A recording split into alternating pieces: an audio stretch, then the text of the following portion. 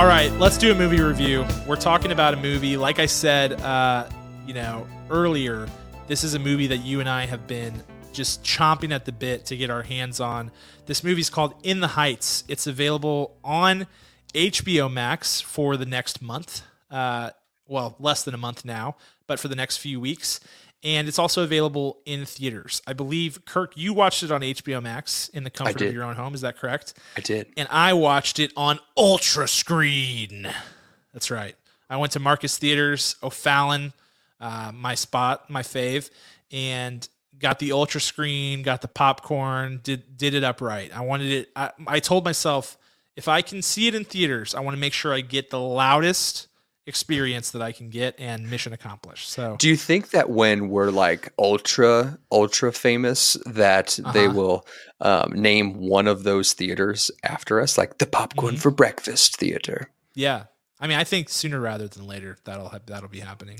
I'm going to go ahead and just put a little submission form across their desk. They need to give me like a brick outside that theater or something, because I have to be within the top 1% of customers. Oh yeah, like, absolutely. Guaranteed. Like I mean, they probably like, they saw me coming through the door and they're like, oh, thank God he's back. You know, I mean, I spend so much money there because I always get an absurd amount of snacks because that's part of the experience. Yeah. So I think, I don't know. I'm going to ask for some sort of recognition.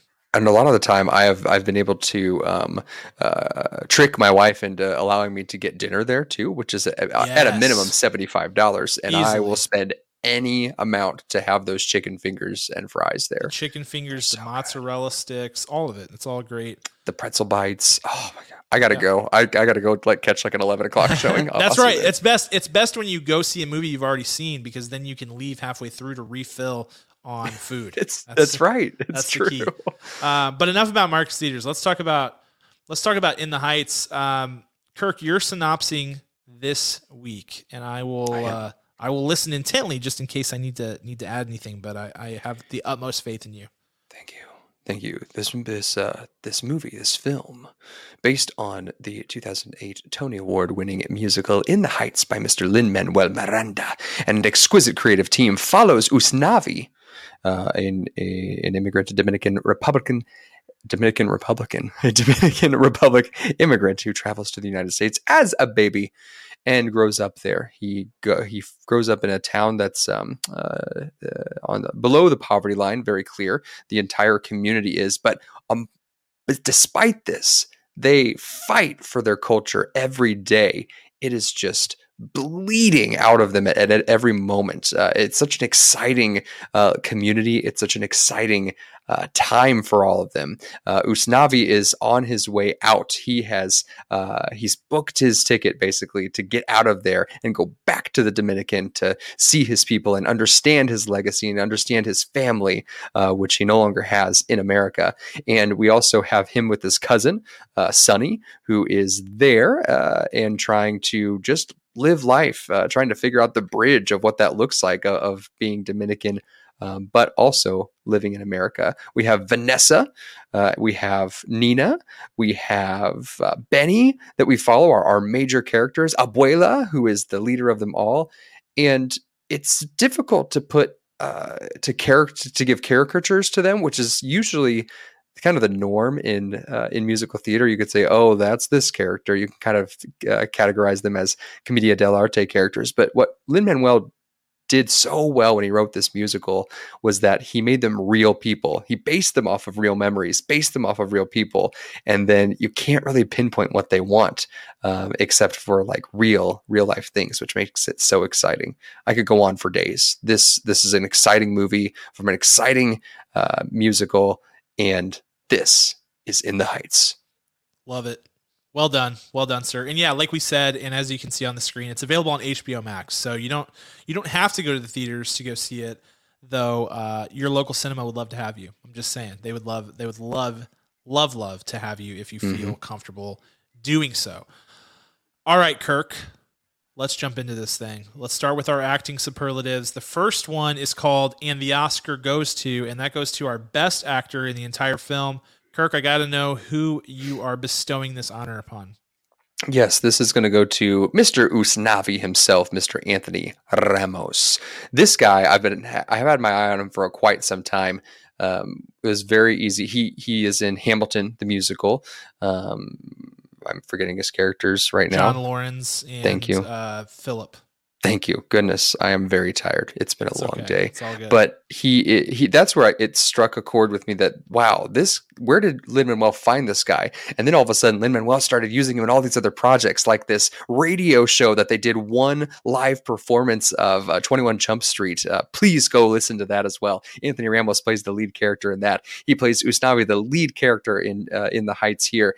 And he's been in countless other kind of side supportive roles in film already. Check him out. Check out his IMDb page. What I loved about this is that this was the most challenging role to fill, in my opinion, because Lin-Manuel starred in this, originated the role. Of course, it was his story to tell, and to trust someone enough to place them in this role, they had to be good.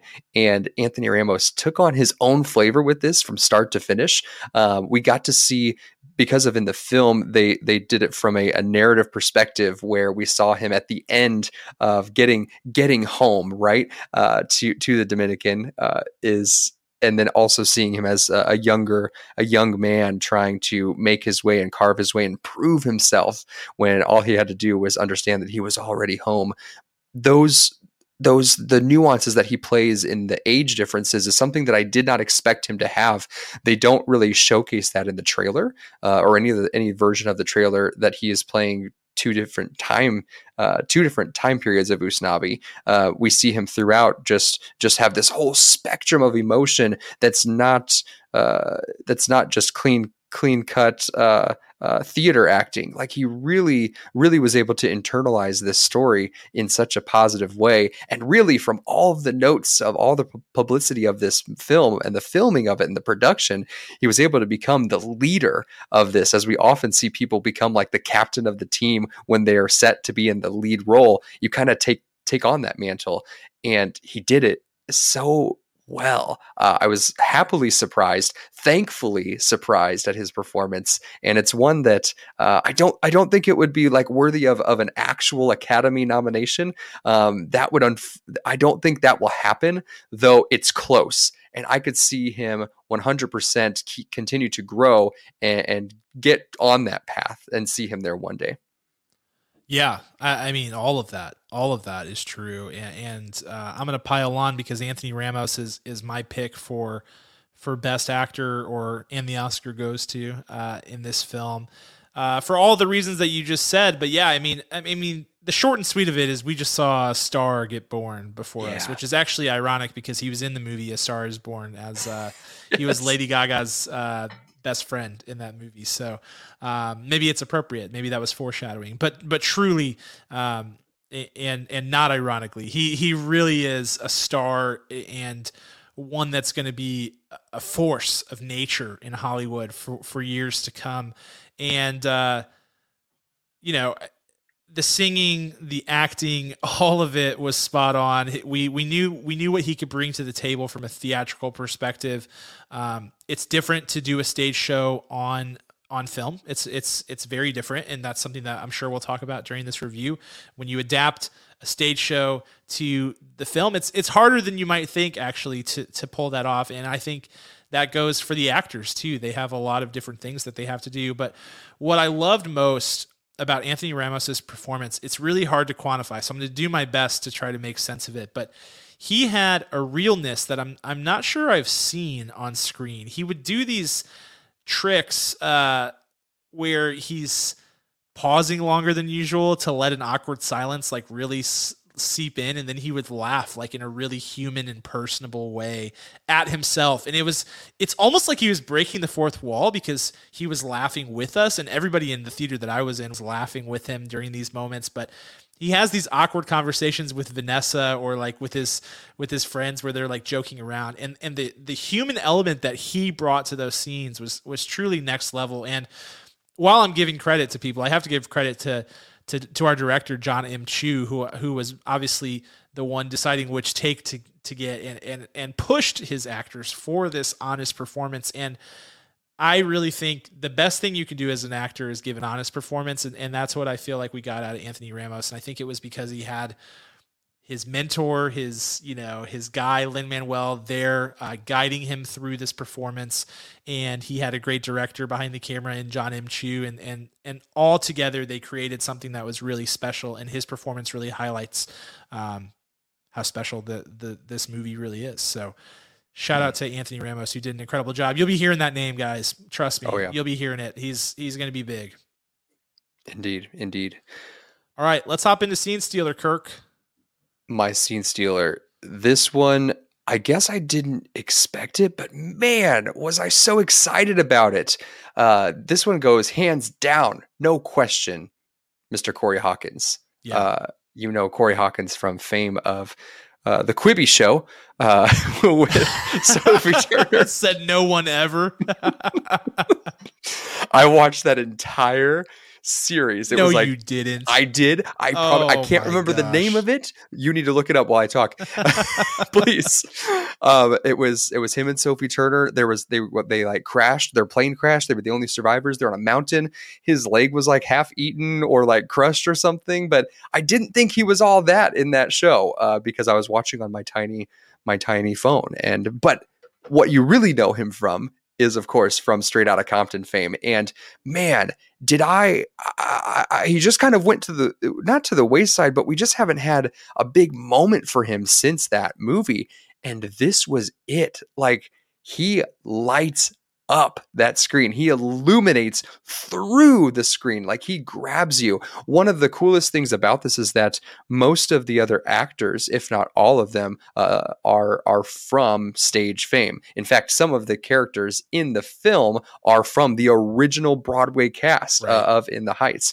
And so when Corey Hawkins comes alive, the funniest part about it is that he probably gives the most direct one-to-one comparison performance from the stage to the film, and you wouldn't even know it because he's such a gifted film actor that he is like flawless, and he hits his marks, and he knows how to profile for the camera. He's just so incredible, and he just had this energy throughout that just wouldn't die. You could not put it out despite any part of the plot lines coming through. And his voice was absolutely insane. I mean, Corey Hawkins, even if you weren't singing in this, your acting performance alone made me glued to you. The fact that you have this just angelic voice on top of that, you win Scene Stealer every movie from now on, and I'm excited to see the season 2 of that Quibi Show that I can't remember the title of. Thank you, Survive. Of course, it's called Survive. Of course, it's called Survive. Yeah, I can't wait to check that one out on Quibi. Oh wait, Quibi Plus coming in this fall. Oh man. Yeah, dude, it's well, I have to say Corey Hawkins is my choice as well for Scene Stealer. And I feel like it was an easy choice, though that's not to say that the rest of this cast wasn't incredible. There are tons of characters, tons of great acting performances. I mean, just literally tons of them. So, I mean, from Leslie Grace, who played Nina, Melissa Barrera, who played Vanessa, Olga Mercedes, who played Abuela Claudia, who also played her in the original Broadway cast. Obviously, yes. Gregory Diaz the Fourth as Sonny, Jimmy Smits, yeah, as Kevin Rosario. I mean, just tons and tons of great actors in this cast. So it's not a knock on them at all. But Corey Hawkins was so good. I don't have much to add beyond what you said, Kirk, but I will say you talking about how this is the most one-to-one performance from the musical to the movie. I have not seen the musical live, but I've listened to the soundtrack no less than 100 million times. Yes. And it shocked me how similar his vocal flow was to Chris Jackson, who I think Christopher Jackson, who plays George Washington in the Hamilton original Broadway cast and also plays Benny in the original Broadway cast of In the Heights. I think his voice and his flow is one of the hardest to imitate out there. It's so silky smooth and so well developed. I absolutely love it. It's one of my favorite voices that there is out there. And he somehow has that same flow. I don't understand. Like, the tone was similar. He was hitting notes that had the exact same like tonal flavor to them. Yeah, Like it yeah. just, I could not understand it. And it was blowing my mind. And the song When You're Home from this musical is my favorite song in the whole musical. And it features Benny, and it was just chef's kiss, immaculate, so good. And his acting was right there with it. So shout out to Corey Hawkins, who did an absolutely stellar job. I mean, who knew? Who knew that man could sing? Yeah. We've not had any indication of that, and then he just blows it away. I'm so thankful. What's funny is, like, I didn't remember him from Straight Outta Compton, but what the first thing that popped into my head when I saw him was Kong Skull Island.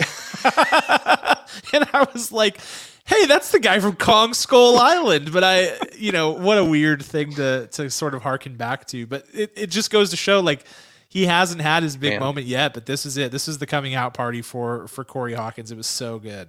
Absolutely. Absolutely. Okay, let's go into Showstopper, which is the part of the movie that we loved the most, the thing that really blew our mind. Kirk, you get to take it off first. Yeah, this has to be the vocals. It's a musical, so I'm just going to just hone in on the vocals, because we have seen so many adaptations from stage to screen where the vocals suffer because of the acting, or the acting suffers because of the vocals. So we can kind of merge those together. There really were not any strikes against acting, but no matter what, the vocals were on point. This is a very challenging musical, very, very vocally challenging musical to sing.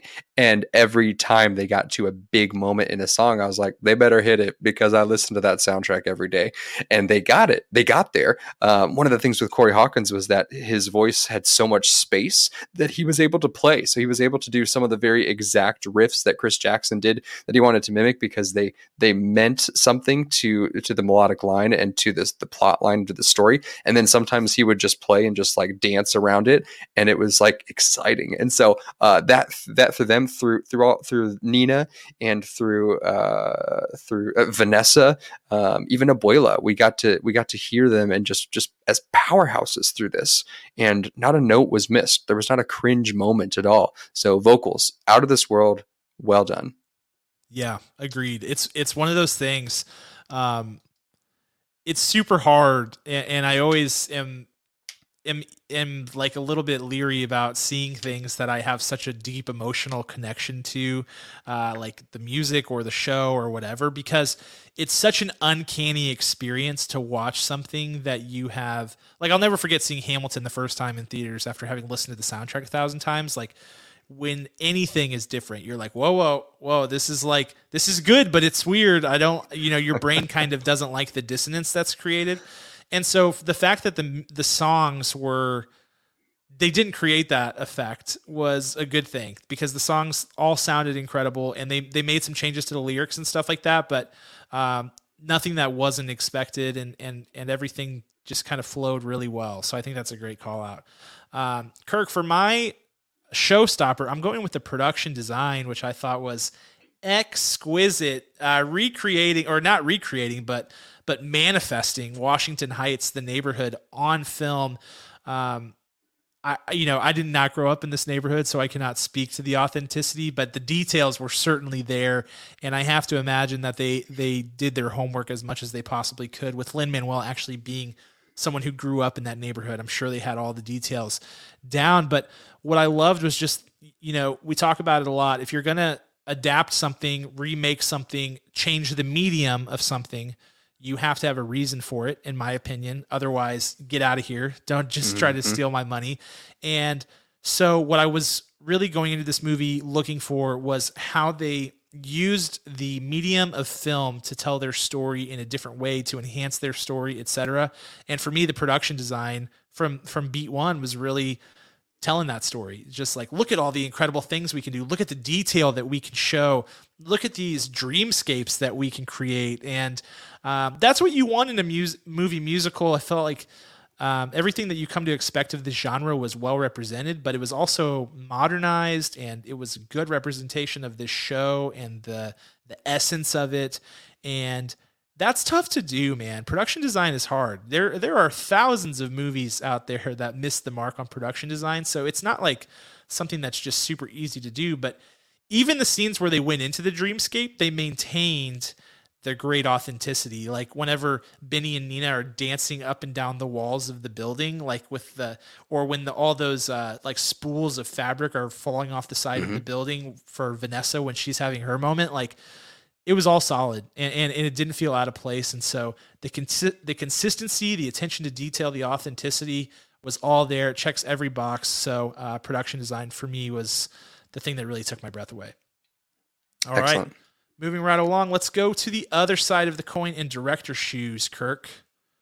Okay, this one's tough. This one's really tough for me because I saw this musical on tour. I didn't see the original Broadway cast by any means, but I've seen this performed in a live theater space. So I had to since I watched it when once I can't speak. I'm so flustered.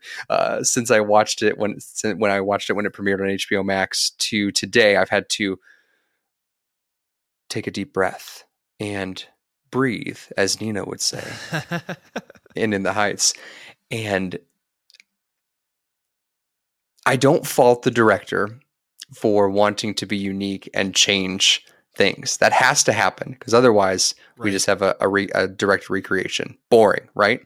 I don't fault the director for changing the order of the songs and even omitting songs because there's probably like 46 songs in this in its book, honestly. So I think there were 8 songs removed in total. Mhm. That's okay. I was mad about one song that got removed at Sunrise. That's one of my favorite. It's Nina and Benny again. It's beautiful. It's lovely, but that's okay. What I was upset about was the lingering on things that weren't essential to the plot, and there were some things added to this story that honestly I didn't mind that they were added, but that they were stretched for so long, and it's like Mm. this doesn't feel right. Like it doesn't bother me, So they killed from musical to screen. They killed Nina's mom. She was alive in the musical. Sonny is actually a dreamer. He's an illegal immigrant. Doesn't bother me. Let's tell that story. But there are such long moments in there where it wasn't as concise because I felt like the the storytelling of it they had to give it to you in a way that you would understand, and because they hadn't spent 10 years writing it like Lin-Manuel did before this debuted on Broadway, they only had, let's say, 1 year that they couldn't get it right. And that's what bothered me in this, that you saw the incredible pacing from scene to scene, and this is not a straight up operetta, if you will, Yeah. much like Hamilton is. There Yeah. are scenes in the musical that there is actual dialogue in between, but because they stretched out some themes that they wanted to stretch out, existing or not, it dragged this movie, and it was so upsetting to me because this movie moves. I mean, this is the Latin culture, the Hispanic culture. Like, this moves, this thing dances, this thing grooves, even in its slowest paced song. It is fast. It is fast by all means. So, to the director, to Mr. John Chu, I think you created a wonderful film, but don't linger on those dramatic moments Mhm. in a way that just feels like you're drowning in it. You need to touch base on it, surprise us with it, reflect on it, and then get out to the next thing. Even if the next thing is something equally as sad or a little less sad, a little less dramatic, but you cannot just suffocate us in those moments. And that's what it really felt like. Just give us some room to have our own understanding on it. So Yeah. lingering moments, too many of them. It really crushed me. It really did. Yeah. That's a good point. I think mine is similar, though I keyed in on one specific moment in the film, which is the they have a really difficult time digging their way out of the death of Abuela Claudia. They have Yeah. when that happens. Now they did things in a different order here, which makes it difficult because like Carnaval de Barrio happens before Abuela's death. In this one, it's the first song really sort of after Alabanza, which is the Abuela death song. Um, they struggled to make it to Carnival del Barrio. I mean, Yes. it was a grind, and it was like, because there are so many characters and they had to move forward so many stories. It was like, man, I don't know. They needed something. They needed some songs. They needed to tie some stuff together. They had added this new plot line where, at least I think it's new, Kirk. I don't know. You'll have to check me on this because I didn't see the stage Yeah. show. But basically, in the show, when the blackout happens, Nina and Benny are having a fight because Benny's Yes. effectively been fired based on choices that Nina has made that have impacted her dad, that who is his employer. They took that out and they replaced it with a fight between Vanessa and Usnavi. And so they had to sort of like lay new groundwork for that, which took some time. And then they had to like build us back to where they're cool with each other, because they had to be pretty much cool with each other by the time Carnival del Barrio came around. So they created some problems for themselves with the narrative by adding new things or taking things out. And it just felt like this movie has a runtime of 2.5 hours, which is pretty long, honestly. It really is. Like, I know a lot of movies are around that length, but it can feel really long if you don't get the pacing just right. And I think the pacing after the death of Abuela Claudia was a struggle. It was a struggle. I don't think, I'll round it up in my score later, but I just will say that I think is the biggest black mark on the movie for me. Yeah, and it wasn't the only pacing moment. That call out specifically is so true. It is so true. I also wish that song Paciencia Fe is a great song, but I almost wish they would have just offed her. It sounds terrible. I wish you saw her. What's the actress's name here? You saw her, Olga Meredes, Yep. and you saw her like laying in that bed, eyes glassed over with this just kind of resolved, just horrifying smile. And I was like, this is perfect. Let her die right here. It will be so heartbreaking. And then they broke into the dream sequence of her final, like, should I fight to stay? Is everyone going to be okay?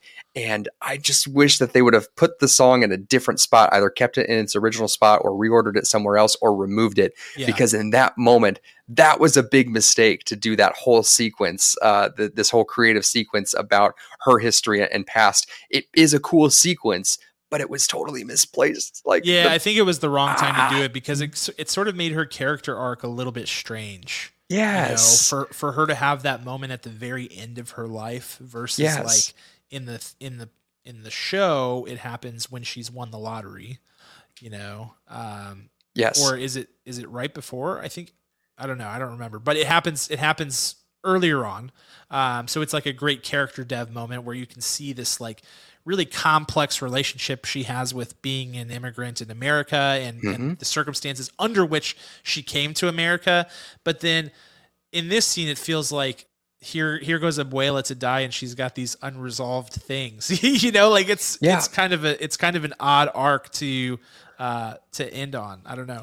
And the director, so Mr. John Chu, again, he should have trusted himself, because up until that moment, he had actually told her story perfectly. I had everything. It had everything going for it to express how she lived, who she was in her community. We had a doorstep moment, like a stoop moment between her and Usnavi, and that alone gave such power and strength to everything together. We didn't need that. And honestly, it would have been more heartbreaking, would have been more surprising as she's just fading away there. And then Alabanza comes on, and that would have been good. But I'm not a multi-million-dollar director. I rest my case. That's all right. I think it's a good take. And with that, let's move into our final thoughts and scores. Kirk, you have the floor. I do. Thank you.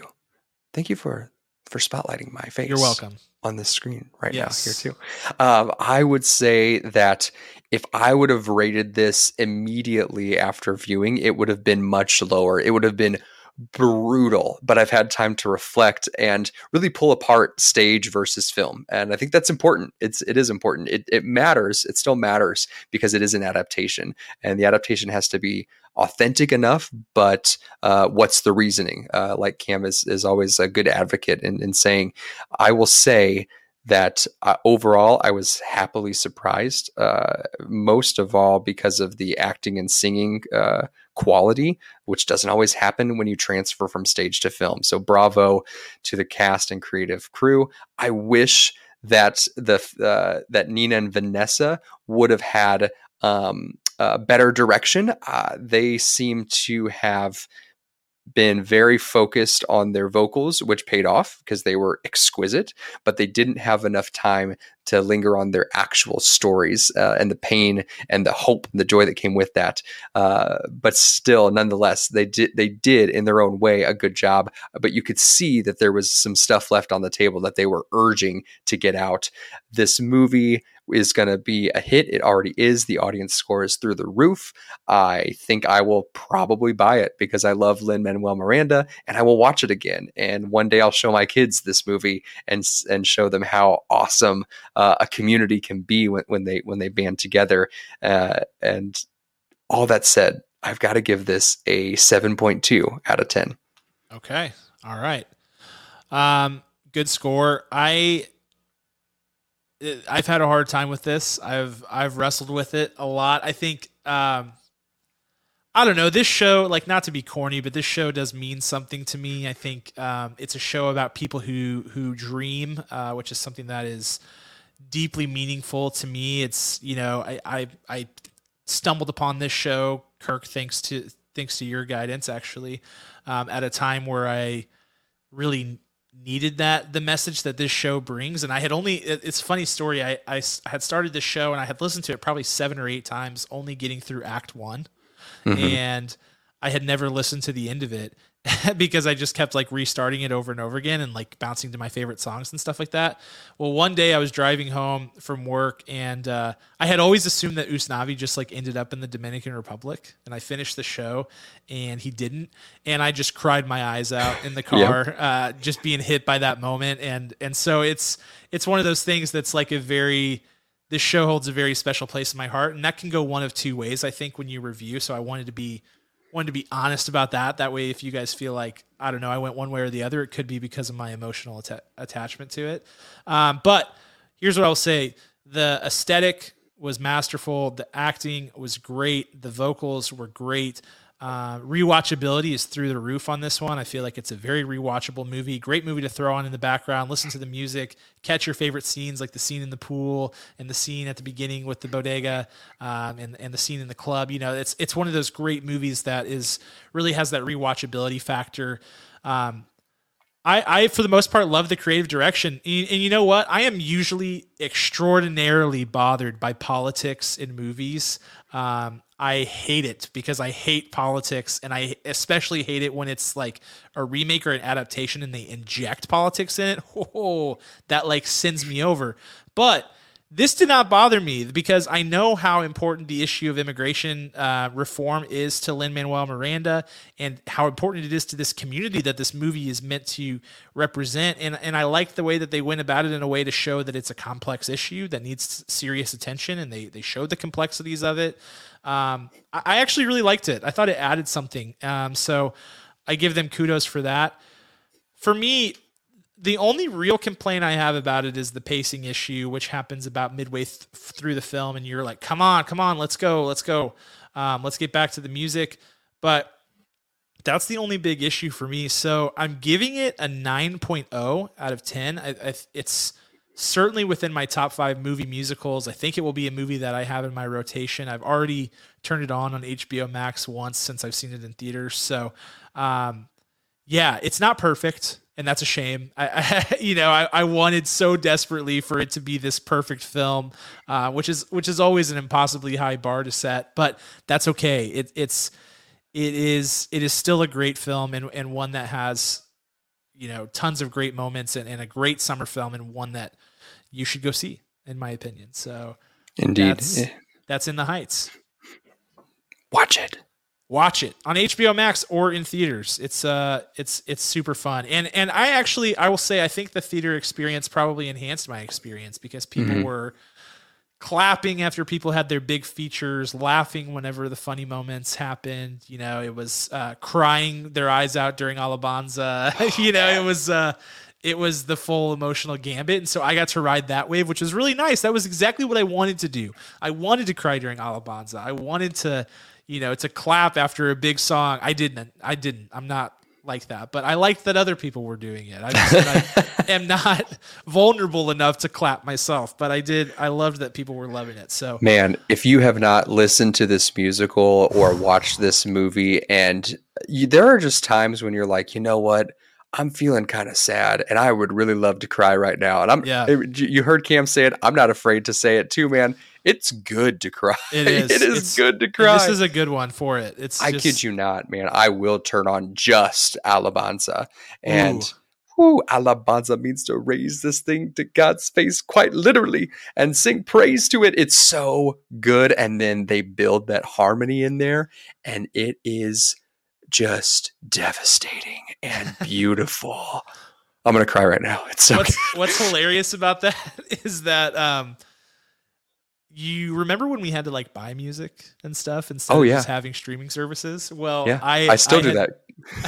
Oh, you're one of those. You're one of those fossils. Yes. I gotcha. I had purchased In the Heights, and I drive a car from 2011 that when you plug in the phone to the car, it starts alphabetically at the top of your music list. And so the first song I heard every time I got into my car without fail was Alabanza. And every time I was like, no, because I didn't want it to make me sad. I was like, I can't start my day like this. I cannot do it. Worst way to start your day. Literally. Best way to end. Yes, the worst way to start your day. So I was like, every time. It's a classic. So that's In the Heights. Fun one to review. It's almost sad that it's over. The anticipation was almost more fun than the film. It's always like that. You're like, oh, I wish I could have that feeling back. But it was fun nonetheless. But that's all we've got for you today. Thank you so much for listening as usual. We got lots of fun things going on right now. We mentioned it at the outset. Spilled Popcorn featuring our reviews and recaps and analysis of Loki.